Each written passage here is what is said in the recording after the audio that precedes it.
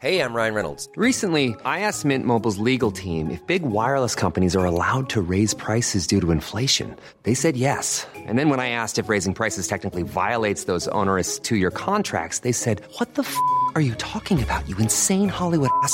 So to recap, we're cutting the price of Mint Unlimited from $30 a month to just $15 a month. Give it a try at mintmobile.com/switch. $45 up front for 3 months plus taxes and fees. Promo rate for new customers for limited time. Unlimited more than 40 gigabytes per month. Slows full terms at mintmobile.com. Ready to pop the question? The jewelers at BlueNile.com have got sparkle down to a science with beautiful lab-grown diamonds worthy of your most brilliant moments. Their lab-grown diamonds are independently graded and guaranteed identical to natural diamonds, and they're ready to ship to your door. Go to BlueNile.com and use promo code LISTEN to get $50 off your purchase of $500 or more. That's code LISTEN at BlueNile.com for $50 off. BlueNile.com, code LISTEN. Quality sleep is essential. That's why the Sleep Number Smart Bed is designed for your ever-evolving sleep needs. Need a bed that's firmer or softer on either side? Helps you sleep at a comfortable temperature? Sleep Number Smart Beds let you individualize your comfort, so you sleep better together. J.D. Power ranks Sleep Number number 1 in customer satisfaction with mattresses purchased in-store. And now, save 50% on the Sleep Number Limited Edition Smart Bed for a limited time. For J.D. Power 2023 award information, visit jdpower.com/awards. Only at a Sleep Number store or sleepnumber.com. I was finding it more and more difficult because I was kind of walking around the place and looking at the world, and you can kind of see the skull beneath the skin all the time. This kind of terrible thing where you're watching your kids play and going, actually, in 20 years' time, this is all gone. You know, what does the world look like then? So, I mean, I wanted to kind of think about all of that stuff a bit. I do think that one of the things that happens is you really quickly get to a point where you go, we're fucked. The only question is how badly and how soon.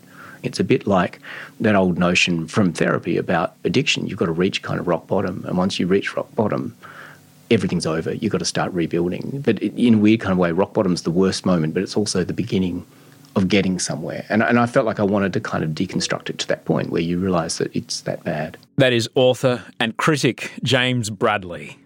And this is episode 338 of Better Than Yesterday. Better than yesterday. Better than yesterday. Oh, sure is good. Better than yesterday. Better than yesterday. Oh, sure is good. Hello and welcome to Better Than Yesterday. I'm Osher Ginsberg. Thank you so much for being here. This is simply a podcast that hopes to help make today better than yesterday. Something that you'll hear in this show will help you go, you know what? When you go to bed tonight, you'll be like, you know what? I think, yeah, today was a good one. Better than it was yesterday. That's it. That's all I'm here to do. Every other one of the other 337 episodes is guaranteed to do the same thing. You are going to hear something you need to hear today. That's the guarantee of this show. And I've been doing this show every week since 2013. Crikey, a long time now. Long time. On Mondays I speak with a guest. On Fridays I speak with you. My name's Osher Ginsberg. If you don't know me, I'm a TV guy and book writing guy from Sydney, Australia. I was from London and then Adelaide and then Brisbane, then Adelaide and then Sydney and then Los Angeles and now Sydney again. But yeah, I've been around the world and I can't find my baby. Anyway, thanks for listening. Thank you so much for everyone that did email through the week. I do love to see where you listen to the show. Send osheremail@gmail.com is my email address. Thanks very much for Paul who reached out to say that he enjoyed the Rich Dennis episode. That was a cracker. Who knew that a conversation with an economist could be so freaking awesome? It was a great one. Really plain, simple, good chat. Dom also got in touch to let me know that they have the similar or the same 80s cork flooring in their house. Oh yeah, we did a tour of the house with IKEA the other day, and I showed the studio that I make this podcast in, and we have this wild cork flooring from the last century down in here. And it's nice to know I'm not alone, Dom. Thanks.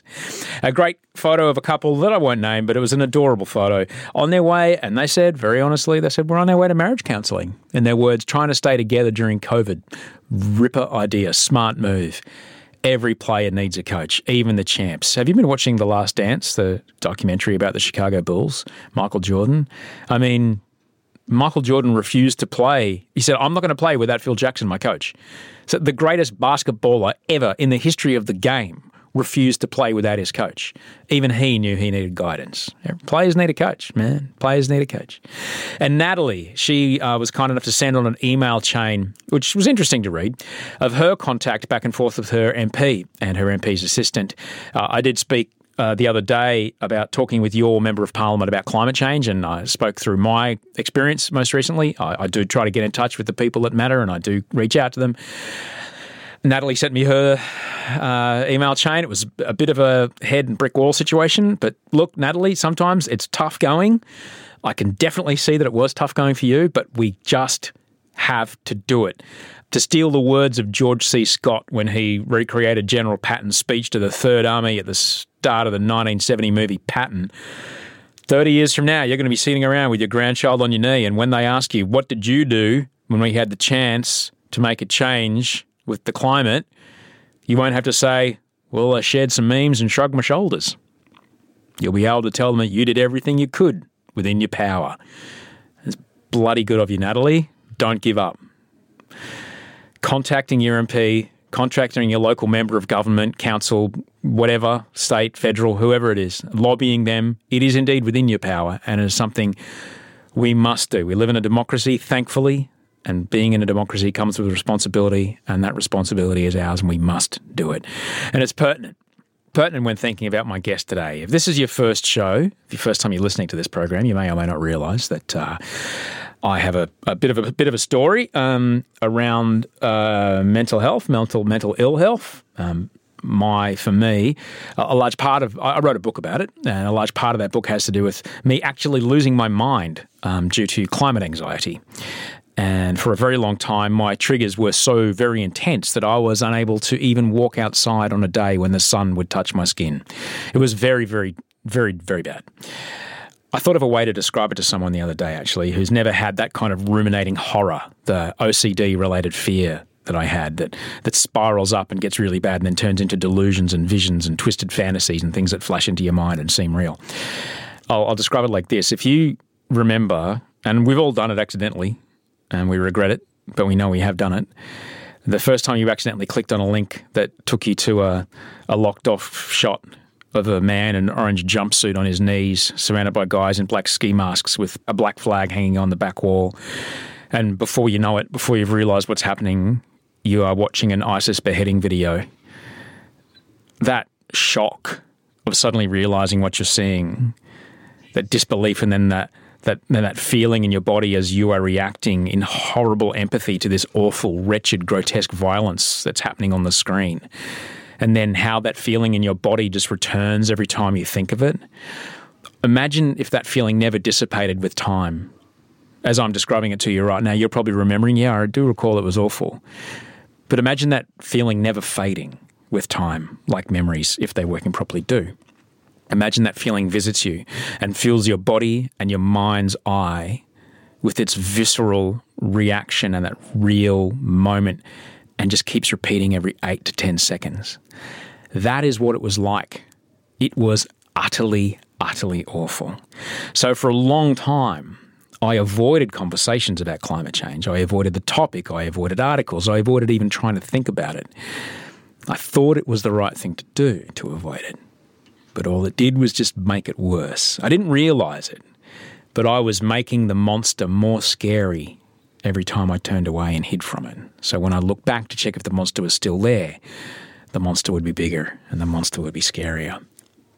I learned that if I wanted this feeling in my body to be less awful, I had to be brave and I had to expose myself to the discomfort and to be willing to be with it, to accept this thing that I was terrified of as something that was happening and we couldn't avoid, and accept that I would just have to learn how to live my life with it. At first it was really, really, really hard, and over time it got easier, but part of my recovery is to keep going with that exposure and lean into the things that horrify me, to not scroll past an article, but to click on it, to read it, to have those difficult conversations, the kind that I used to avoid. And lately, with all that's going on, as you know, I've been listening to the show, I've been thinking a lot about climate change and how we, right now, during this pandemic, have a chance have this chance that we may never get again to make a big shift as we work to recover our economy. We have a chance to do that and to recover as much as we can of our environment. We have this chance right now, and I'm worried that it won't come back again. But I've been thinking about it a lot, and I've been waking up with the fear again. That's one of the things that starts to happen when I start to get bad. I've been waking up with the visions of really real visions of melting glaciers and these beautiful arcing waterfalls that form. I don't know if you've ever seen them. They form as the glacier empties its rapidly warming surface into the frigid sea below, about 80 or 100 metres below it. It's beautiful to watch, but it's perversely, even as glorious and beautiful as it is to see, it's perversely a sign that things are terribly, terribly bad. And so these visions, they started to get worse and worse, and I could feel the feeling coming up and back into my body. And so I just got to work, and I'd wake up every morning with the feeling still in my body, and I'd write in my book. I'd get the fear out on paper, and then one morning, which is really interesting, as I'd write it in the Wolfie. He plays in his little octagon, his little playpen, and he works on his morning poo while I do my writing, and that's what we do in the mornings. One morning, between waking up and then the visions filling my brain, there's this tiny little moment of realization that pops into my head most mornings. In that little moment, it's only seconds long, but my subconscious kicked in and was finally able to make sense of it and was finally able to find me a pathway. And this is a really interesting part of my brain, and I know you have it too, because for me, it's the part of my brain that learns by itself. I put all the information into it, and that part of my brain then puts it all together and figures something out without me having to work at it. It's the part of my brain that figured out how to drive a manual car so that from one day to the next, I no longer think about putting the clutch in, all right? It just happened. I'm like, oh, I didn't deliberately do that. My brain just went, oh yeah, and put it all together while I slept. Or the part of my brain that worked out how to turn a snowboard. I remember distinctly, the last run of the day, say whatever it was, on a Tuesday, I think I learned how to snowboard on a Tuesday. The last turns of the day were really, really hard. Got back in the car, we drove back down to Jindabyne, and the next morning, 14 hours later, we get back on the hill, suddenly I can turn left and right. Now, I didn't snowboard at all overnight. I didn't work on any turns, but my brain figured it out. The part of my brain that organises and figures things out for me, that morning, a couple of days ago, came up with a wise and wonderful message. And it was interesting because I was imagining if my infant son Wolfgang could talk, and he and I were having a conversation, and I was explaining to this beautiful 9-month-old boy what's happening to the world. And I say to him, I'm sorry, Wolfie, but we've missed our chance. We didn't do enough. We have altered the atmosphere too much already to avoid massive changes in the weather. The best we can do now is learn to live together with what we have all done. And it's heartbreaking. It's heartbreaking, but it gives me hope. And I felt a lot of relief once my brain figured that part out. It breaks my heart. And it's a cruel trick of physics that it is harder to cool things down than it is to heat them up. It's shit, but that's how it is. That we cannot, no matter what we do, avoid the world heating up to what looks like now more than 1.5 degrees Celsius. And that the Western Antarctic ice sheet, which is no land under it, it's just a big chunk of ice sitting down there hanging off the edge of Antarctica, that is predicted to collapse if and when we do pass that 1.5 degrees Celsius mark. And that there's enough water in that ice sheet to make the sea level rise very quickly, about 3 metres. And that's horrible to understand. And that at this point, on the path that we're on right now, we can't avoid that. And that will happen in my lifetime. That's utterly heartbreaking. It's horrible to realise. And yet my hope is that just like this pandemic has shown us that new ways of living thrust upon us can very quickly change our community and change our values around what we think is important and change our behaviour on a massive scale, and also bring us a welcome change and a different way of doing things. My hope is that similar changes to our world show us that the only pathway to survival involves us working out how to live and act together for the global good. It is a horrible, horrible price to pay. But that's my hope, that we will pay this awful price. But what we get in return is that we learn how to be together like we've never been together before in history. Because the alternative is calamity. And this brings me to my guest today, who I will get to in just a second. If conversations about climate action are something that you seek more of, may I recommend episode 309 of this podcast with Erin Brockovich. Yeah, that Erin Brockovich. We had a cracking conversation a couple of months ago, and I left that chat completely fired up and motivated for action. You can find episode 309 of Better Than Yesterday where you found this episode. Here is just a taste. Get involved locally. Get involved if you know, the trickle-down effect from the top. This is what we've all been taught. But I'll tell you what, a lot goes on in your own backyard right at your own city council. Show up. Right there is where you can stop something. You can say, I don't want this in my backyard. And when city council, if you ever go to city council meetings here, because they're like they are at home. Nobody's there. They're just sitting there talking to themselves. But it's a game changer, and it's worth the look of their face when they see 100 of you come in, or 200. They're like, whoa, wait a minute. They're involved, but get involved in your own backyard. Just show up. So let me tell you about my guest today. James Bradley is an author and a critic from Sydney, Australia. He's on Twitter at City of Tongues, or one word, and he's on Instagram, Ghost Species on Instagram. City of Tongues on Twitter and Ghost Species on Instagram. He's written 7 novels, 7, the latest of which is called Ghost Species. His work lately focuses on fictional explorations of a planet grappling with massive climactic challenges and how we as human beings might indeed cope and try to continue our lives, continue our relationships, continue, meeting people, marrying, having children, having ups and downs while all this stuff's going on. His non-fiction work is harrowing in its precision and its precise assessment of where we are and where we're going. I'd encourage you to track down his essays that he's written for The Monthly and The Guardian, among others. Fiction is incredibly important when it comes to exploring how we as a community might respond to future challenges and opportunities, and it really does help us kind of imagine how a society might work when certain different conditions exist to the ones that exist right now. I would ask you to consider Aldous Huxley's Brave New World when it comes to the idea of keeping a populace sedated with distraction, or Margaret Atwood's The Handmaid's Tale as a stark reflection of the role of women in society and male power over half of our species.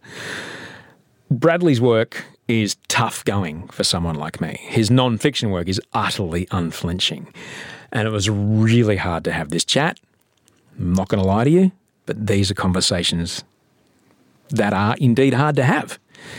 Nobody wants to hear that we've already done too much damage to the atmosphere. And even if we stopped emitting CO2 tomorrow, it wouldn't make a lick of difference. And so many changes will still occur. Nobody wants to hear that. And yet here we are, on the back of the worst bushfires in the history of our country. And as I record this, a tropical cyclone hitting 1,000 kilometres of the West Australian coast, coming from a direction that a storm of that size has never come from before, at a time of year when storms like that never, ever happen. Alas, these events are only going to get more severe and closer together. And eventually we will act. It sucks. It sucks that we are human and we wait for the heart attack before we change our exercise and eating habits. It's the worst, but that is what we are. 30 years ago, we had the chance to get on the bus to take us to a new way of life, and we might have even been able to keep most of our stuff with us. The sad fact is that we have missed that bus. And the buses that came after. The ones driven by very smart people who saw the path we needed to be on and were leading the way. And those buses have now stopped coming. the easy way to change is sadly mostly gone. We're pretty much down to Ubers, which means we might be able to take a little bit of our stuff with us, but probably not all of it. But if we don't move, like right now, we're going to have to start walking. And if we don't move, those storms and bushfires and sea level rise, well, that means that we'll have no option but to run and leave everything that we knew behind. So what's it going to be? This conversation is a hard one. I came home after this chat and I fell into Audrey's arms and I cried. But these are conversations that we have to have. This level of acceptance is one that we absolutely must come to, because only once we are in acceptance can we act with the right amount, the right amount of motivation. This week, the government in Australia is touting massive investment in gas as a way to rebuild the economy. The economic and scientific arguments against this are so strong that a move like investing in more fossil fuels is utterly baffling. But here we are. So I'd encourage you to listen to this conversation. Hold the discomfort inside. Be willing to be with it. And then get into action. Call, write, email, fax, visit, you name it, just do it. Make time for it. Make it a part of your week, because we only have this chance right now. James Bradley is a very, very clever man. And I'm so grateful that we were able to chat. He was my very last face-to-face interview before the COVID-19 lockdown. And as I've said for weeks on this show, this moment right here, this is our chance at making vital economic recovery and environmental action happen at the same time. I normally say enjoy this conversation, but it's a tough one to enjoy. So just try and be with it. Do it like you do one of those hot yoga classes. They're really hard. Do the hard work. Feel your head spin. Breathe heavily. But do it knowing that you'll come out stronger on the other side despite the discomfort. You can find James on Twitter at City of Tongues. His latest book is called Ghost Species, which is also his Instagram handle at Ghost Species. I hope you get a lot out of this conversation with James Bradley. Hi, James. Hi. Hi. So we're in the Batuta studios. They were kind enough to lend me their space while after Wolfie got born, our baby, because my podcast space became a baby room. Happens. So I've been here for a couple of months and it's been ripper, and it's always great to get here and chat with those guys. And brilliantly, they just like to, who's coming in today? Oh, he's Northern. He's writing this. Oh, yeah, great. They just like having different people around. They like Which is nice. Yeah, they like the serendipity and the chaos of having different people. But yeah, the blowback, even in the reactionary nature of online discourse, it's not reality. It's a simulation of reality that we have allowed to become reality. And that in the preamble, like last night, I put up a photograph of me and the Premier, Gladys Berejiklian, and I wrote, look, I really disagree with her on a number of things, pill testing being one of them, but I wanted to show that you can have a conversation with someone that you really disagree with, and there will be things that, oh yeah, I get that. Doesn't mean that everything else that she does completely cancels that out. And I just want to show that you can do that. 3D hashtag koala killer. It's like, that's exactly what I'm fucking talking about. Yeah. You know, it's this idea that the reactionary nature of discourse has driven, it's a horrible tail we're being wagged by, like someone's got our tail, we're being thrown around by it, that drives engagement, an algorithm somewhere goes, that gets a lot of clicks. And so these things become the version of reality that we're exposed to when it's not actually reality. Sorry, that's a deep way to start, James. Well, I think it's right. I think one of the things that's really interesting is you see one version of what people think on social media, and if you actually talk to people who aren't on Twitter, frequently they have, Twitter is a very odd representation of society, it seems to me. And also, weirdly enough, my kids love Gogglebox of all things. Best show. And I watch Gogglebox with the kids. I actually love Gogglebox. And one of the things I love about it is you watch these people who come from a range of different backgrounds, and what's brought home to you is that they all have complex complex, thoughtful responses to what they're watching, you know, and that particularly when they show them stuff that is political, you know, I don't always agree with what they've got to say, but you see that their responses are complex and thought through, and I think that really gets sanded off by social media and media discourse generally. You know, this kind of sense that we forget how to talk to people. Yeah. That we don't agree with. You know, and at the end of the day, lots of people don't agree with me about lots of things. I have to talk to them, you know, and it's talking to people you don't agree with is sometimes I change my mind. You know, it's like... And I think that's the other thing we ever there's these cultures of cancelling people out, and there's no room for growth. There's no room for, you know what, I really fucked that up. And I know that I voted this way on that last time we were in power, but I've changed my mind, and this is how I feel about it now. Oh, you're just nothing but a flip-flopper. No, I have a malleable view of the world because I'm a human being. You know, it's not like we're born and then our set of responses is rusted on for life. We change, we move. We may, you know, feel a certain way about immigrants, and then Ketut moves in next door and Ketut's awesome, and suddenly you feel very differently about people from his country, you know, because he's helping you with your yard, and you're like, you know what, you're all right. It's odd. You and I have a bit in common in that Adelaide was a place that there was some growing up done by both of us, I do believe. I didn't know that. Yes. Youth Adelaide. Oh, when we first moved to Australia, yes. Oh, okay. And then I moved back there when I was 24, which was at a time when no one was moving to Adelaide. Everyone thought I was bananas in the late 90s. Yeah. And which part of Adelaide did you grow up in? I grew up in Glenelg, the sex crime capital of Australia. Beaumont children. Terrifying. Utterly terrifying. And Adelaide and I say it on this show quite a bit, it's a weird town on the edge of a desert where weird stuff happens.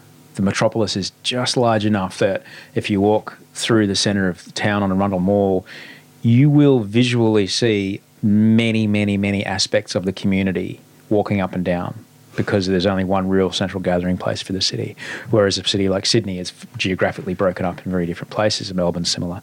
But Adelaide, you see everybody in Adelaide. You see the kings and queens from the hills, and you see the people who are talking to the pig statues. You see everybody. It's an interesting spot. It's an interesting place. I mean, it's a funny city because it's not like other cities in Australia in that it was settled in a quite different way. So it's this kind of notion that the place was created as a kind of utopia, you know, so kind of decent people moved in and then they populated it, you know, with what they saw as decent working people. I mean, it's a kind of really weird 19th century social experiment. And I think, you know, my mum always used to say Adelaide is both the most conservative and the most radical place in Australia simultaneously. You know, it's this place that's very conservative in lots of ways, but then it's the place where the Dunstan government was. It's the, you know, second place in the world to give suffrage to women, you know. So there's this kind of really weird duality about the place. It's openly gay premier in a place where hate crimes against gay people were just a par for the course. Yeah, in the 1970s. Yes. You know, so I mean, it is that kind of thing where it's weirdly simultaneously extremely progressive and not, you know. It's an odd place, you know. You know, like I grew up there and I was back there a few years ago when my dad was dying, and I found, I think like a lot of people who leave places, I had quite complex feelings about it, you know. And then I guess particularly once I was back there a lot over those years, I found I don't know, I think I found more accommodation with it than I perhaps had in the past. It's a nice spot. Yeah. When what you want out of life changes as you do, as you grow up, you go, actually, this is actually all right. You know, I can buy a 5-bedroom house for the same amount of money I could spend on a 1-bedroom squat in Darlinghurst.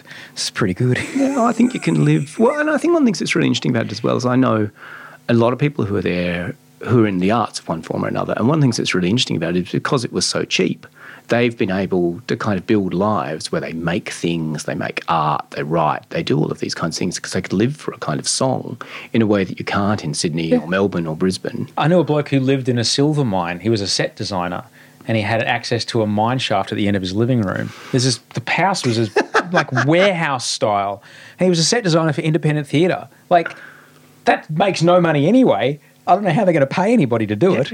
But he lived in this colossal building because he could. Yeah. So it's a really interesting place. You know, and I think there's also all that stuff about the places you grow up and, I've lived in Sydney all my adult life. I know it really, really well. But, I go back to Adelaide and there's that thing where it's like I know how it smells, I know how it looks, I know, like it's really weird, like it's really inside you in a weird kind of way. So the going back there is always about this kind of, there's this kind of sensory memory of the place you grew up and a sense of kind of connection, I think, to it as well. This is the place where my great aunt, who's one of the last people to see the Beaumont children alive, lived, So it's like those kinds of things. This is where my father always had this very funny story about a relative of his who was a terrible boozer. And he had two stories about him. And one of them was he finally got false teeth and he got so drunk that he threw up and lost them on the grass on the Semaphore Esplanade. But the other was that he got caught for urinating in a public place and ended up in court in, I think, the Port Adelaide Magistrates Court, and got fined, walked out the door, got caught short and nipped down the side of the courthouse to take a slash. And the two cops that he'd just been in there with came out and caught him and arrested him for a second time doing exactly the same thing. So that kind of weird thing about that's where your family come from. How would you like to look 5 years younger? In a clinical study, people that had volume added with Juvederm Voluma XC in the cheeks perceived themselves as looking 5 years younger at 6 months after treatment. Look younger, feel like you. Add volume for lift and contour in the cheeks with Juvederm Voluma XC. Reverse signs of aging by adding volume to smooth laugh lines with Juvederm Volure XC. For important safety information and to find a licensed specialist, visit Juvederm.com. That's JUVEDERM.com. Not for people with severe allergic reactions, allergies to lidocaine, or the proteins used in Juvederm. Common side effects include injection site redness, swelling, pain, tenderness, firmness, lumps, bumps, bruising, discoloration, or itching. There's a risk of unintentional injection into a blood vessel, which can cause vision abnormalities, blindness, stroke, temporary scabs, or scarring. Talk to a licensed specialist to find out if it's right for you. Hold up. What was that? Boring. No flavor. That was as bad as those leftovers you ate all week. Keke Palmer here, and it's time to say hello to something fresh and guilt-free. Hello Fresh. Jazz up dinner with pecan-crusted chicken or garlic butter shrimp scampi. Now that's music to my mouth. Hello Fresh. Let's get this dinner party started. Discover all the delicious possibilities at HelloFresh.com. It's an extraordinary place. It's great to leave. I remember when I left there the second time. What drove you to leave there? I think like everyone, it was the early 90s and I had no work and I wanted to be a writer and I couldn't see how to do it in Adelaide, and, I wanted to be somewhere different. I wanted to be someone different. Yeah. I think that's a big thing about moving away from your hometown, like you get to be somebody else. Mm-hmm.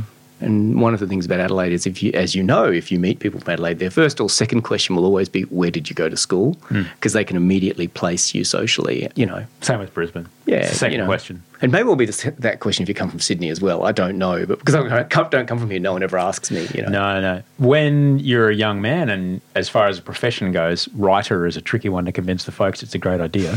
When did that pop up? I studied philosophy. I was going to be a philosopher and I didn't do that. And then I finished a law degree and I worked for a little while, first of all for a judge and then as a solicitor here in Sydney, which I was both not very good at and did not like. And I had this boss who'd been a writer who's now dead, who's this fascinating man. And he said to me one day, you need to commit to this job. You either need to be a writer or you need to be a lawyer. Which do you want to be? And I said, I'll be a writer. I walked out the door and did this thing where I kind of walked away going, I just quit my job. I've got no idea what I'm going to do now.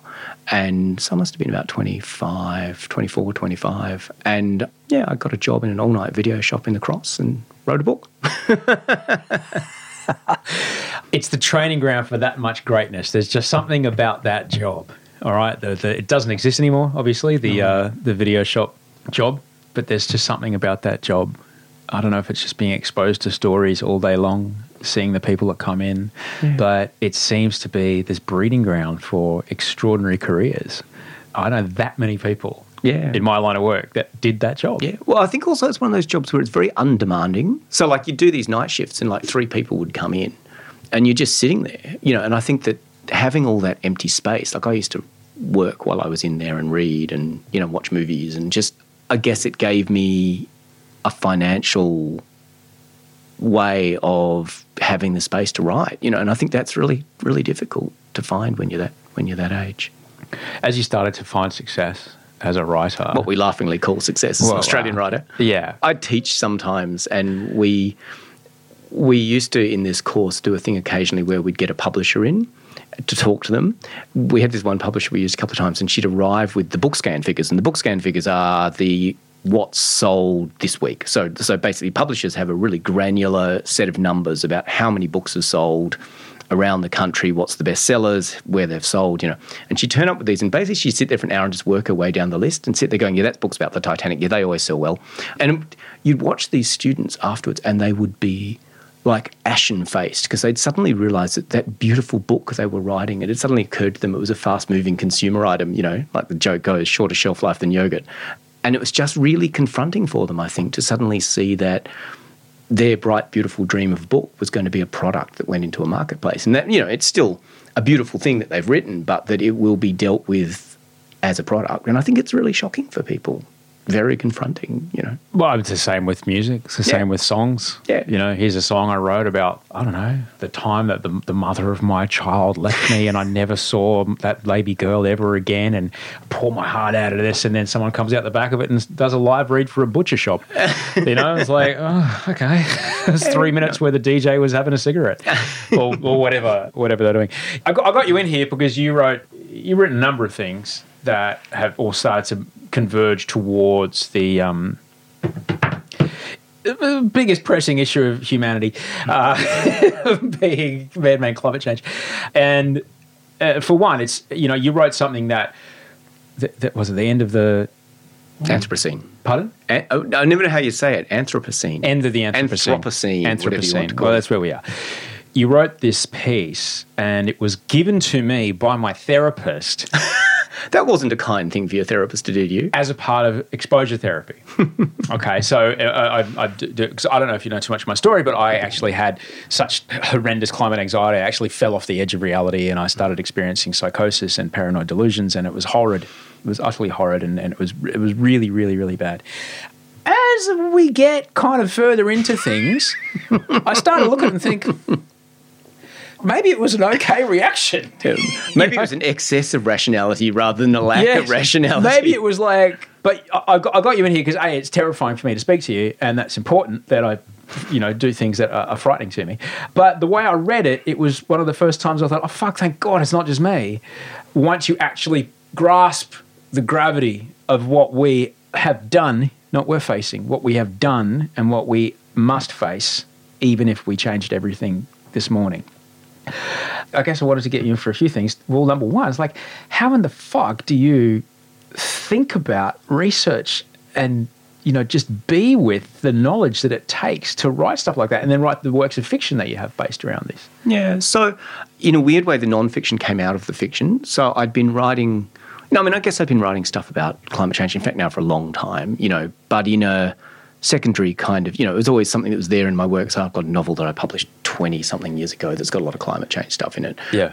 But I guess about 10 years ago, I started to think, you know, I didn't like what I was writing. And I guess I started to think, well, what is it I want to write about? And I guess, you know, like with lots of us, it coincided with having kids. And you suddenly start thinking about, well, what's going to happen 20 years from now? What are they going to grow up into? And I guess I started trying to think about how you would write fiction about climate change. And so I published a novel in 2015. It came out in Australia called Clade, which was very much about trying to kind of think through what kind of living through climate change might be like. You know, so it was not a disaster novel in a narrow sense. It's set across about 60 years, and it's just the world changes and the characters are in the middle of it. You know, so it's about what does that feel like? What's the experience of living through this transformation going to be like? And I was, and like lots of things, you write it because you're trying to work it out for yourself. You know, I was trying to think, well, what is it going to be like? I don't really know. And I guess after I'd written it, I started writing more and more non-fiction in that space. You know, and that was, I guess it was partly because I felt like, again, it was things I needed to think about it and think my way through. But it was also because I felt like there was stuff there that needed to be written. You know, like, I mean, it was stuff that needed to be said and needed to be thought about. And so that, you know, you kind of go with that. But I guess with the essay you're talking about, which is very much about, I think like lots of people who work around the climate space, I've been really good at a kind of compartmentalization. So there's this thing where I know. I spent a lot of time reading about it. I spent a lot of time thinking about it. I actually know how bad things are in a rational sense. And I was allowing myself to simultaneously kind of know and not know.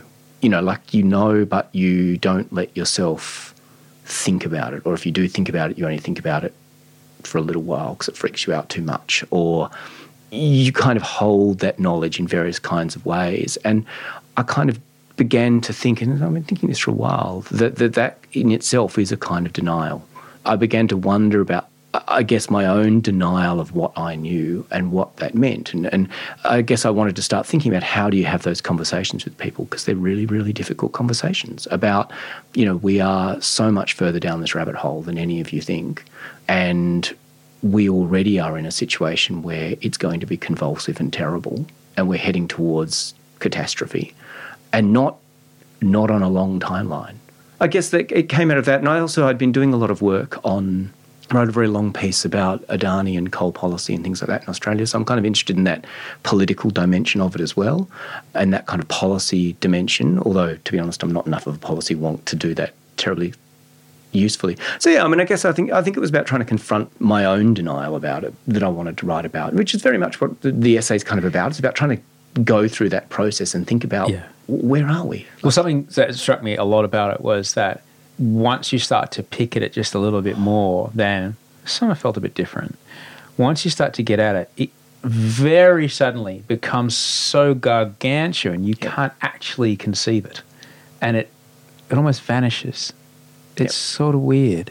Well, I mean, I think we do all exist in this kind of weird dissonance, which is, if we know anything about it, we appreciate the scale of the problem, but then we don't think about it. We don't let ourselves think about it because it's too terrible. You know, we continue to fly. We continue to go through our lives as normal, as you kind of know that we're barreling towards disaster. And I think that dissonance starts to become really difficult to sustain after a while, you know, and it starts to infect things. And it starts, I mean, you've talked about this, you know, that sense that I was finding it more and more difficult because I was kind of walking around the place and looking at the world and going, you can kind of see the skull beneath the skin all the time. This kind of terrible thing where you're watching your kids play and going, actually, in 20 years' time, this is all gone. You know, what does the world look like then? So, I mean, I wanted to kind of think about all of that stuff a bit. And I guess, like lots of writers, the way I think is by writing. You know, so you try and organise your thoughts into kind of writing. So that's very much what the essay was about. And about trying to, I do think that one of the things that happens is you really quickly get to a point where you go, you know, there's that fantastic line of Roy Scranton's where he says, you know, we're fucked. The only question is how badly and how soon. And once you kind of appreciate that, I was talking in the essay and saying it's a bit like that old notion from therapy about addiction. You've got to reach kind of rock bottom. And once you reach rock bottom, everything's over. You've got to start rebuilding. But in a weird kind of way, rock bottom's the worst moment, but it's also the beginning of getting somewhere. And I felt like I wanted to kind of deconstruct it to that point where you realise that it's that bad. Well, I really, really, really, really hope that the addiction metaphor works, because for me, my life of recovery, I'm nearly 10 years sober now, is bigger, better, more exciting, more incredible than I could have ever conceived with my old way of doing things. And my life now is about expansion and about everything is more wonderful and bigger than I could possibly have comprehended. And I would certainly hope that if that is the analogy we're going for, that once we do hit that rock bottom, that we do indeed then go, oh, right, okay, here's a way around it.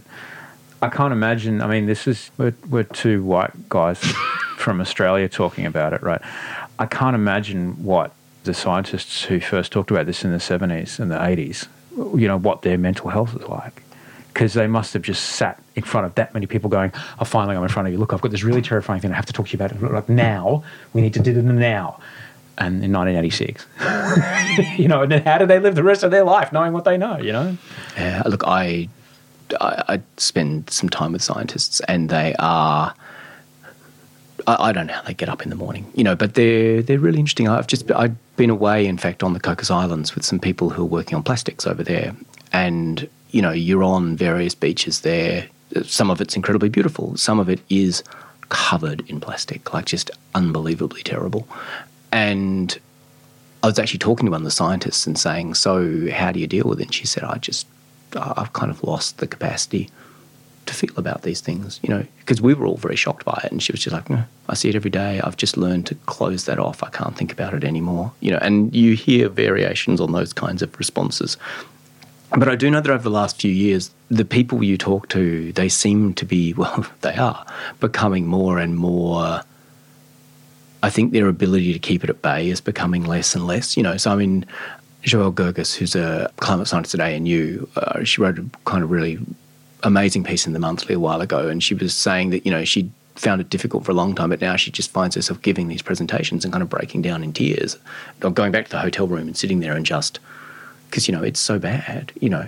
I mean, I was talking about addiction before. I do think one of the things when you're trying to think about these questions is another way of thinking about it is actually to think about that kind of old model of grieving, that kind of notion that you move through kind of denial, anger, bargaining towards a kind of acceptance, you know. And now, sure, that may not be a psychologically sustainable model, but, you know, I think you can kind of see that going on in people's reactions. And you're seeing a lot of people at the moment who are stumbling out of denial into something where they are angry and frightened, and having spent quite a lot of time in, as you clearly have, in that space, it's a really bad place to be. You know, it's really frightening. And I think what you're seeing is a lot of people grappling to come to terms with where we are and trying to move through that, because you kind of need to get through that to a point of this kind of acceptance, of kind of saying, so, you know, like the line goes, we're fucked, you know, so what do we do now? You know, and that's actually a much better place to be, you know, that sense where you kind of go, okay, you know, the reality is our society is unsustainable in its current form. That's a matter of kind of physical and environmental constraints. So that means that either we have to change the society or the environmental constraints will change it for us. You know, and we don't have a choice about the change. You know, well, what's Greta Thunberg's line? You know, change is coming whether you like it or not. You know, there is that kind of idea that that can be both a threat and a promise. You know, so, you know, we need to get past that kind of sense of the world's ending, let's build bunkers and go away and hide in them, because that's a kind of response of privilege. You know, what we need to start saying is, how do we build a world which can actually survive? And that process of trying to look for a way to build a better world is kind of the next stage. I get the bunker feeling. I 100% get the bunker feeling. Did you go through that at any point? Look, I've thought for a while that we're engaged in this massive experiment about the resilience of our society. And I don't actually know how resilient the society is. I have to say, I stood in a Woolworths on Tuesday night last week when all the toilet paper was being sold out because of coronavirus, and I suddenly thought, this could all go down very, very fast. You know, and I think it's interesting. If you talk to a lot of the scientists, they will say, we think if the end comes, it'll come really suddenly. You know, so I've certainly done some thinking about what should be in the shed. But yeah, I mean, I can't afford to buy a bunker. You know, but I also think that that's in a way the wrong response. I mean, I think that in fact, that's a response that comes out of this kind of individualistic, everyone for themselves kind of mindset. And that's actually what a lot of the problem is. Like, what we need to be doing is saying, how do we get each other through this? Barry Lopez, who's a very old now nature writer, published what'll be his last book last year, I think. And there's this amazing line near the beginning, and he's looking at a woman. He's at a hotel pool looking at the people around him at the pool, and he just says, I want everybody to survive. You know, I just want everybody to survive what's coming. And I actually think that should be our kind of point. You know, our point of departure needs to be, how do we all get through this? Not how do we rich white people in Australia get through this? It needs to be, how do we all get through this? And I actually think that that's why all of the stuff about despair and saying, look, the world's over is unacceptable. Because it seems to me that as soon as you start saying, I'm going to run away and live on my farm because the world's going to end, what you're doing is saying there are 1 billion people living in Asia, they're done. You know, I mean, that's a response of privilege, and we can't allow that kind of position to be the position we operate from, particularly given that Australians are the biggest emitters in the world. We've got one of the biggest environmental footprints in the world. You know, I mean, it's that kind of like, you know, we're the problem. It's not everybody else that's the problem. It's really tough for people to comprehend that. It's really tough for people to go, hang on, I feel safe and secure, and and I go through the drive-through on the way home and I pick up burgers for my family, and then I sit there and we watch 7 different shows on our 8 different TV screens between the 3 of us, and what do you mean I can't have all of this? And how dare you take it away from me? Yeah. How dare you take it away from me? I've worked hard for these things. I bought these things with my own money. And it's very difficult to kind of accept that we've all been swindled a bit by the system, indeed, that we are a part of, that has been built up over hundreds of years. But it's a system that is now reaching its edges of ability to function, because the externalities that never used to make a dent are well and truly creating dents at the pushing back at the other end of it. And the idea of wanting to go and hide is, I was speaking to a bloke about this before I went on to Q&A. I spoke with a couple of really heavy-hitting people who said, don't say who I am. But one of them hit me with this, I had to go and hug my wife after it. He said, in 100 years, the planet won't look a thing like it looks today. Because I asked him, what gives you hope? He said, in 100 years, the planet won't look won't look a thing like it does today. But neither will the way that humans treat each other. Yeah. And it's a horrible, horrible, horrible price for us to pay. But that's the hope that I have, that we as humans, if we're still alive, it's because we have figured out how to be around each other and how to be with each other. When you see the systems, particularly the political systems, let's go towards the coal thing, I guess. When you see the political systems that have got us here, what do you see needs to change there? Speaking as someone who's not a politician and not a policy person, I'm asking that. I'm just a voter that pays tax, man. Yeah. Look, I think the thing that was really interesting, so I wrote a long piece about Adani just before the election for the Monthly, and it was one of those things where, as I researched this piece, I got angrier and angrier and angrier. And it was one of those things where you're just like, I knew it was shonky, but the scale of the shonk was just, I was writing this thing and just in this kind of incandescent fury about what I was finding out. But I think in a weird kind of way, the stuff about coal and about the fossil fuel industry is a really interesting example of, we look at these problems and we think they're completely unfixable. They're so huge. How do we stop climate change? So let me offer a kind of simple, practical thing we could do. The continued investment, the continued subsidisation of these kind of industries at a moment when we know we cannot keep doing this is because they exert unreasonable control over our government at almost every level. And they do that through donations, they do that through lobbying, they do that through the kind of revolving door which moves people in and out of ministers' offices. Scott Morrison's chief of staff used to work for the Minerals Council. Almost this kind of roll call of senior politicians now work for mining companies. There is this absolute kind of blurring of the boundary between particularly the coal industry, but mining more generally, and government. And what that does is it distorts government policy and it distorts economic policy, because at some level, climate change is actually an economic policy failure. We have created a situation where by subsidising particular industries, we are causing massive damage to every other industry and to human society. But, you want to stop that happening. What you do is you get an ICAC. You get rules to stop lobbyists being in there all the time. You ban political donations. So there's a whole series of things we could do which are actually quite low-hanging fruit about kind of improving the way government works, in a sense making government more democratic, because what all of these things do is they move political power away from voters, they move political power away from citizens and towards sweetheart deals that are happening in back rooms.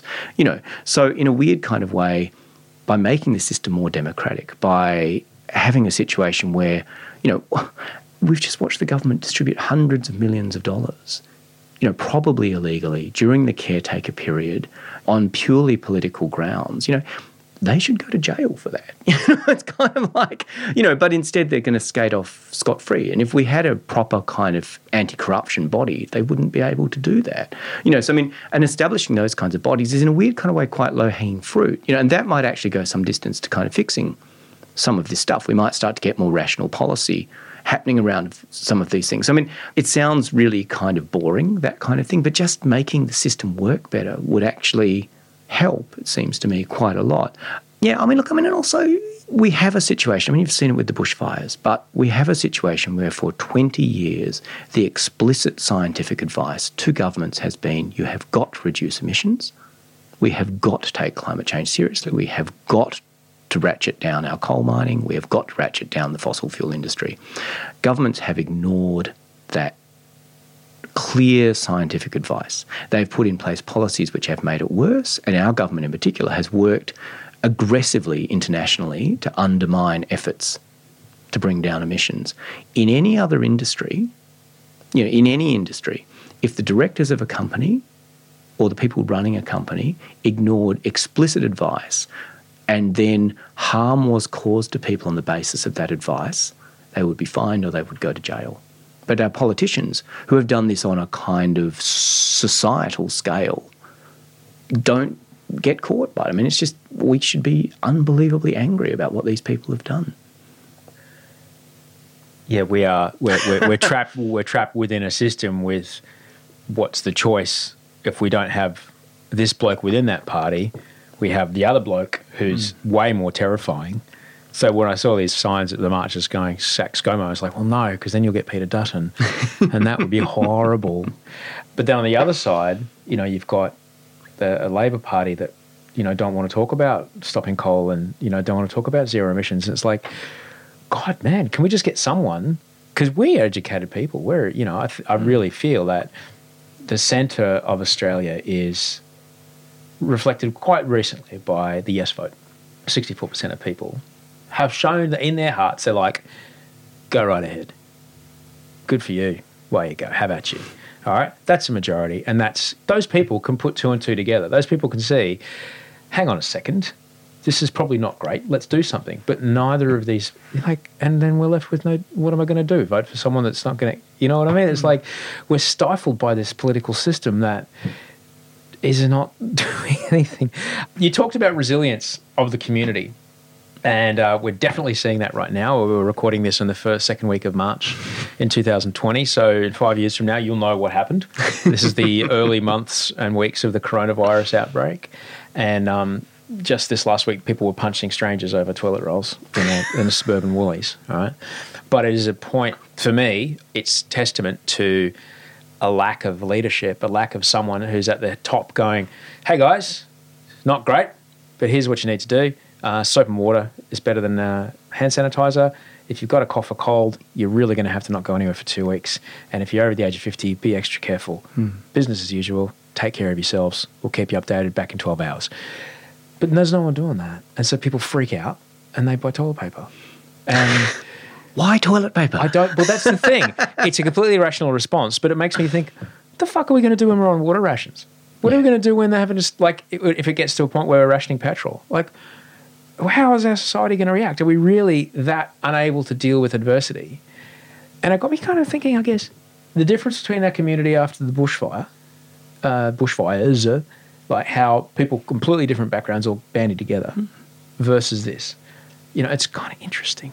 It is interesting. I mean, and I thought the bushfire stuff was really, really interesting. I mean, clearly there were some fairly bad scenes in some of the towns when the petrol and stuff started to run out. But on the whole, people were amazing. And it wasn't just the people who were there who were amazing. It was all of that stuff about, truckies all turning up to drive food in. And, it's this kind of sense that, particularly since government had abandoned all of them, and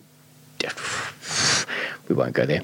But, it was really fascinating watching that. And it would kind of go back to what I was saying, which is, we need to think about each other. It's not just about us. Do you know what I mean? It's actually about learning to kind of think about what the common good is, what all of that is. And as you said before, if we can get to that point, the way we treat each other is very, very different. Do you think we've got, it's going to have to do it quickly.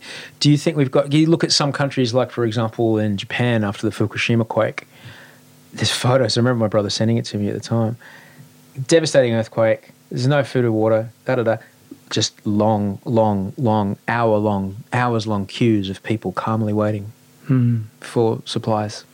All right? And I thought, if that shit happened in Australia, Yeah, I've not convinced Sydney-siders to do that. culturally in that part of the world, and kind of Eastern Asia, there's that we before me feeling. It's definitely in China, we before me, but here it's me before we. And how are we going to move further towards or closer towards if I help you, I help everybody, I help me as well?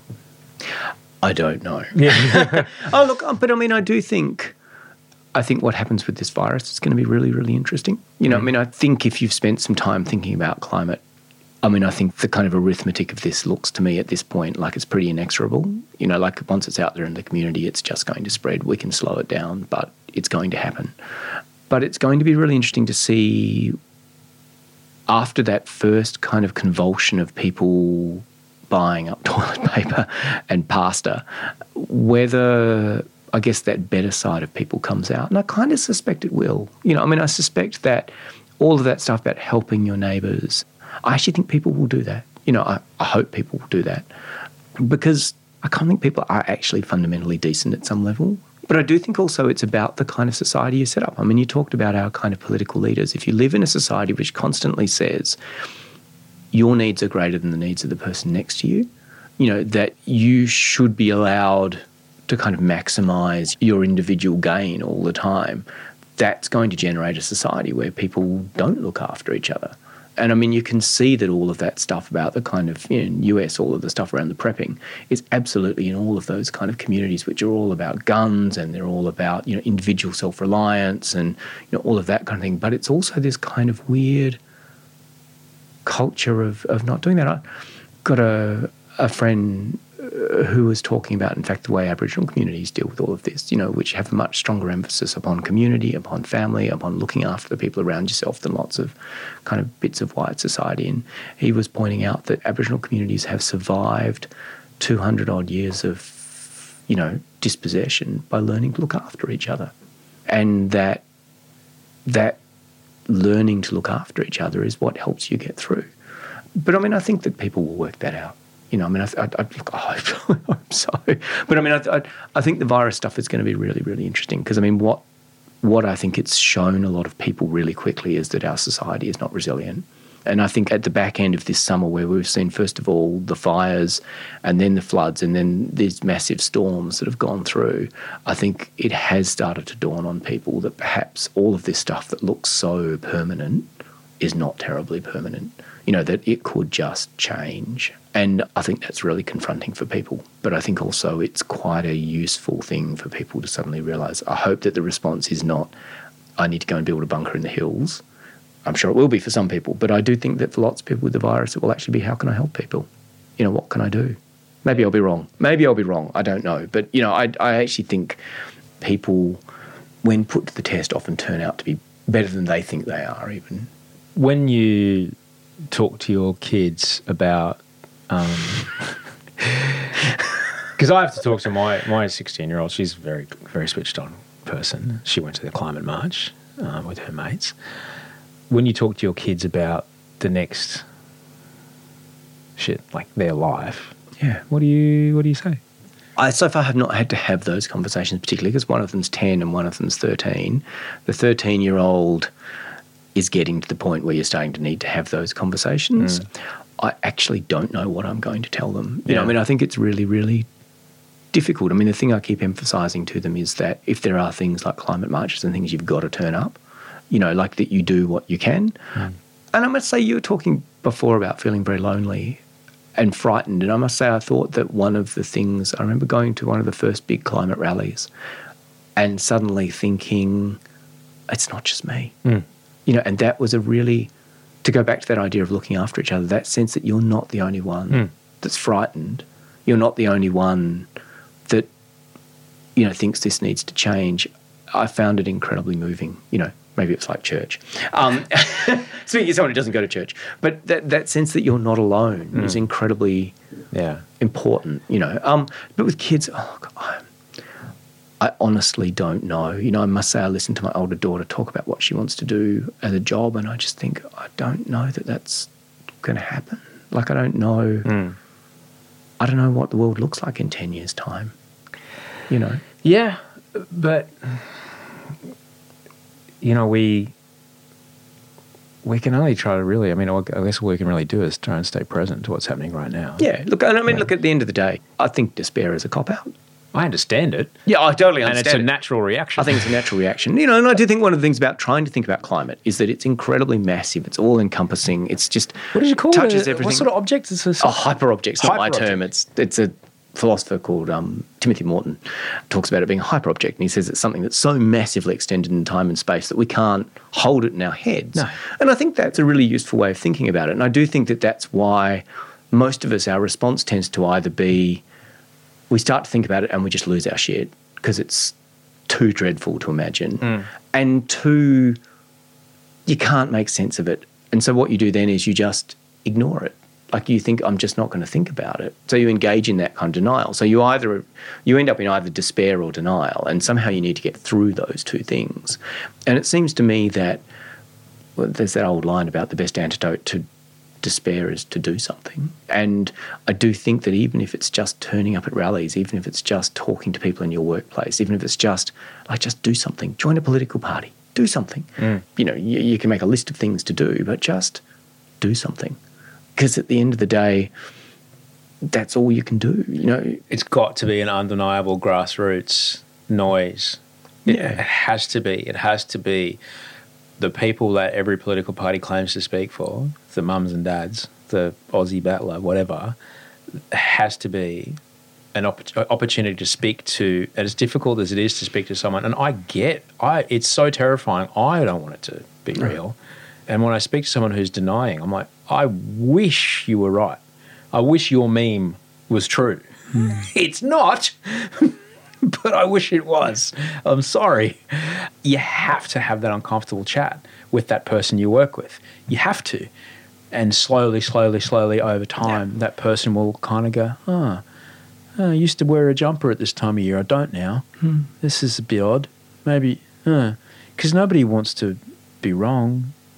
People want to hold on to it, but we have to have those conversations, and we have to have those conversations beyond ourselves. We have to engage others in it, and that's hard to do, but it's what we have to do.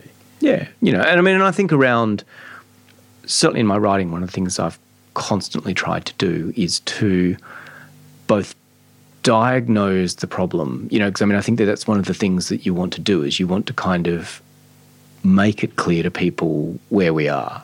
And I don't think you need to be hysterical about that. It seems to me that in a weird kind of way, a much more forensic approach is often better, because you don't need to amp the facts up. They're really, really bad, But then I think you need to somehow move past that to saying, look, so here's what we do. These are the ways forward, and they may not be very great, but you break these things down, you do them a step at a time. It's kind of like you just do what you can today. And I think also there's a real thing about people going, one of the ways that people derail action on anything is to say, you can't fix the whole problem. And it's like, you and I can't fix the whole problem. Nobody can fix the whole problem. But we can fix that thing. We can vote for a different person in Parliament. There are things we can do. We can write to our local council and complain about something they're doing. And you can do the things that are on your scale that you can manage. I think one of the things that really matters also is that people, when asked about these things, always suggest kind of consumer things. I could buy a Prius, I could buy green power, I can do all of those kinds of things. And they're all really good things to do. Do you know what I mean? I could become a vegetarian. That's a fantastic thing to do. You should do that, But in fact, what we need to be thinking about is how do we engage as citizens? And that means voting, harassing parliamentarians, turning up at demonstrations, joining political parties, organising groups at your workplace that work on these things. Doing that stuff where you actually engage as a citizen as well as a consumer. That, I think, is actually much more empowering. And actually, to be honest, I think achieves more. Yeah, because as much as I can be a vegan and drive my electric car, one downstream solution doesn't change. If a legislation comes in like it has in Europe or in parts of China, no, there's no more petrol cars, then the choice is taken away. Yep. And it's like, well, that's just it. And, we've done that. You can't smoke under a certain age. You can't drink under a certain age. We've done that before. Speaking of certain age, I was kind of thinking, I've been listening to a podcast about Whitlam's dismissal and the fucking wild CIA MI6 shit that was going on. Oh, man. But when I look at G, who's 16 and I look at kids who are your kids' age, this is pretty much, an analogy would be, it's the Vietnam conscription of their time. Yeah. It's like, you're sending me to fucking die. Yeah. No. Yeah. No. I might only be in high school now, but the moment I can vote, I'm no. Because that's what you're doing. This is what these policies will do, and I'm smart enough to know. Yeah. Don't tell me I should stay in school, fuckhead. Like, you're sending me to die. And, when you listen to recordings of people who got their numbers picked for the draft, in their Vietnam draft in Australia, they're like, it's got nothing to do with me, but, if I don't go, I'll go to prison. Fuck. And then their lives are completely fucked because anyway. But it's similar to that. I feel it's, framing it like that. But that's very doom and gloomy, and we've spoken a bit doom and gloomy today, and that's okay because it's full on. But people tend to respond more to what's the hope message here. So if you look at this opportunity that we have now, I look at the people punching each other over toilet rolls and I think there's a great opportunity for us to become more resilient as a society. Can you imagine how great shit will be when we can all absorb wild stuff like this on an international scale and go, it's cool, we got this, we're Australians, we'll get through it. Look at Britain during the Blitz. Look at London. They just kept their shit together. It was amazing. What's the upside? What's the hope message that we can find and the positivity we can find as a community out of what's happening? I think the hope message you can find out of all of this is the only way that we get through this is by building a better world. Australians, I said before, we've got the largest carbon footprint in the world. We've got one of the largest environmental footprints in the world. What's really interesting is that I'm going to forget the exact number, but I think it's 6 times greater than your average Europeans. And so there are kind of choices there we can make. But the things that will save us from the problem will actually make a better world. What they'll do is they'll mean that we live in a fairer world. We live in a world which is not driven by consumption in the ways that it is now. We live in a world that is actually kind of living within its means. We live in a world where one of the things we need to do is to raise lots of people up out of poverty. it is that thing where the only way of saving the world is actually by making a better world. It's a fairer, more, a greener, fairer world. And so all these people are one of the things I find really weird about the resistance to solar and wind energy is that coal energy is filthy. It's filthy and disgusting. Nuclear energy is really, really dangerous. They're also really expensive. But why, if you could change, wouldn't you change? Why wouldn't you move from a filthy, polluting, disease-creating fuel to clean fuel? Why wouldn't you do it? It's actually a better thing to use. So, that kind of weird nuclear power is such a bloke's technology. Do you mean? So there's a whole lot of stuff there about kind of gendered responses, I think, often to this stuff. But all of that stuff about we need to build more coal power. I heard someone, in fact, very funny, I can't think who it was, someone was saying that all of this stuff about Liberal politicians saying we need to build, or national politicians as well, saying we need to build a new coal power stations is a bit like kids swearing in class. Because no one actually thinks it's going to happen, but it's just a way of showing off. It makes no sense. It's completely bananas. It makes no economic sense, it makes no environmental sense, and no one's going to pay for it. Unless the government actually pays for it, it's not going to happen. But what they get to do is to kind of engage in this kind of signalling to their constituency about what they're interested in. And so there's a weird kind of way where it's actually a kind of political performance. And I thought that was a really interesting idea. It's true, because there's no government that would possibly spend the money to build a coal-fired power plant when it's cheaper to build a solar and wind. I don't know if there's no government that would do it. And stay in. It's just bananas. But I think you're right. The externalities that we've, as a society, as a community of humans on this planet, the externalities are now pushing us back in the other direction. Yeah. And we've never had to think about them before. They've been peskily tapping us on the shoulder since the early 1900s and starting to shove us, and now they're kicking us in the face and we keep trying to get up and buy another TV. But what we will need to become to get through this is such a much better version of what we are now. Yeah. And I guess for me, that's the thing that when you're speaking to someone who's in full denial or aggressively denying, that's a conversation you can have.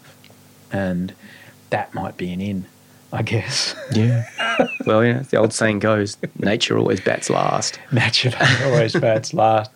I've had Peter Drew in here, the guy that made the Aussie posters, and his latest one is Nature Laughs Last, and it's just a picture of a stormy sea. Yeah. And it's just Nature Laughs Last. And he's a really interesting cat because people assume so much that he's just a fucking lefty. He's not. He's just a dude who believes in right and wrong. Well, and I think that goes back to what we were talking about at the beginning, which is this kind of notion that there's actually a lot of communality about this stuff. Mm-hmm. Like a lot of this stuff is actually stuff that we can all agree on and that we should all be doing. We do have a situation in Australia where our kind of climate policy and economic policy has been held to hostage by an incredibly small group of people and by the kind of bankrolling of one industry. And, most of the rest of us don't want that. So there's something about kind of what we need to do is reassert some kind of democracy around that. But I also think, you say that we don't have any choice about this. I was talking to a guy 18 months ago who's one of the lead authors on IPCC, lead author. And after we'd finished talking, we were kind of talking about some other stuff and talking about emissions pathways, and we were talking a bit about the fact that we're kind of on track for 3 or 4 degrees at the moment, And he said, we'll never get there. No. And I said, why not? And he said, because look at the level of, we're at 1 degree. He said, look at the level of disruption now. By the time we get to 2 or 2.5, global society will collapse. And it was that thing about going, I don't know what to do with that. Like, is that good or is that bad? Well, he's right. He's right because and as this is showing, we're so fragile with how much travel we need to keep our international economy going and how much human movement is required to keep the international economy going. We're so fragile that in just a number of weeks, we're now looking at a recession that's going to be months long. Yeah. And he's right. You get that many storms hitting the east coast of the US, Shanghai, as much as the Chinese wish they could, the Pacific Ocean will just take Shanghai, and then what are you going to do? Everything will slow to a halt well before it gets there. Yeah, I think the sea level rise stuff is actually really interesting. I think one of the questions with sea level is always there's a great deal of uncertainty in the modelling, so we don't know either how quickly it will come up. There's uncertainty about how far and how long it will take. But all of the estimates at the moment put sea level rise by the end of the century somewhere in that kind of, 0.5 metre to 1 metre plus kind of thing, with probably maybe a foot between now and 2050. And that is just, it's transformative. And we don't have any choice about that anymore. If we stopped emitting tomorrow, it would still happen, and the beaches are gone. There's a study last week about, all the beaches that are going to go, but the beaches are gone. Large chunks of the world are gone. Miami's gone. Venice, I imagine, is gone. And there's also one of the things I think is interesting about sea level rise is that you get very different responses in different kinds of places. So, New York's kind of defensible because it's on basalt. You can build seawalls and block off all of the entries into the sewers and all that kind of thing. But, cities like Miami that are built on limestone, the water just comes up in the middle of town if you build a seawall. And with a metre of sea level rise, it's gone. People just find it difficult to think about. Difficult to imagine. It is difficult to imagine. It is. I can feel it in my body right now. It's terrifying. I feel a sharp and awful pain inside me. And I can only hope that pressure on those communities, will have an effect where people go, look, we can either tear each other to pieces or we can figure out a way to do this together. And generally, as humans, we are where we are because we've figured out how to do this together. Yeah. I'd like to think that can continue in this new world. Yeah. At a community level, at a national level, and international level, we've got to learn to do it together. It's the only way we get out of this. Man, it's so scary to speak with you. But these are the conversations that we have to have. It really is. When I was sick, there's no way I could have ever had this chat with you. I was nervous last night. I was nervous today. It's coming to speak with you. Even now I'm thinking about, Jesus, how am I going to do the next thing? I've got to go and have a jog or something before I do the thing at 5 o'clock. But it's super important that we have these conversations. It's super important that people hear these conversations because they might not be able to have them in their own community, and it's super important that we're not talking about hypotheticals. Yeah. And they're really, really hard. I find them emotionally incredibly difficult. And I find, like most people, I spend a lot of time carefully not thinking about it because it's really hard to think about, but I find it incredibly upsetting. But what do? The solution to feeling upset is to try and do something and to talk about it. Mate, thank you so much for coming in. I appreciate your time today, man. No, it's great. Thank you for having me. Thanks. No worries, man. Thanks. That is James Bradley. You can find him on Twitter at City of Tongues, and you can find him on Instagram, Ghost Species. Ghost Species is the name of his latest book. He's written 7 novels, and I would highly recommend you get stuck into those and the essays that he regularly writes online. Thank you very much to everyone that helped me make this show. Thanks to the team at the Batuta Advocate for letting me use their studio right before everything shut down. Thanks to Rachel Barrett, my show producer, Andy Marr, my audio producer, for working hard despite studio setbacks this week. Thank you very much, Hayley, for the socials, Mike Mills for the music. Thank you for listening. Thank you, Audrey, for the hugs. They've been very helpful. Take action this week. There's nothing else to do. Just do one thing a week. Send one email, send one fax, make one phone call a week. One a month if you want. Just do something. Reach beyond your sphere. Reach beyond people that you know. Because what are you going to tell your grandkids when they ask you what you did? Right. I'm going to go upstairs and bath a baby. I know I've been hitting you with a bit of stoicism lately, but even after everything I've spoken about the future, there's a great line from Seneca that I read this morning. The part of life we live is really small, for all the rest of existence is not life, but merely time. He's right. It's just, this is the moment. This moment when I'm talking to you, when you're listening to me, this is our life. Everything else is just time. But this part that we're living is infinitesimal. And this is where we are. So, like I said, I'm going to go bath the baby. Go and play peekaboo with the ducky. I'm going to wrap him up in a towel, give him a big cuddle, and put him to sleep. Because that's all I can do today. Thank you very much for listening. I'll talk to you Friday. Until then, sleep well. Dream of beautiful things.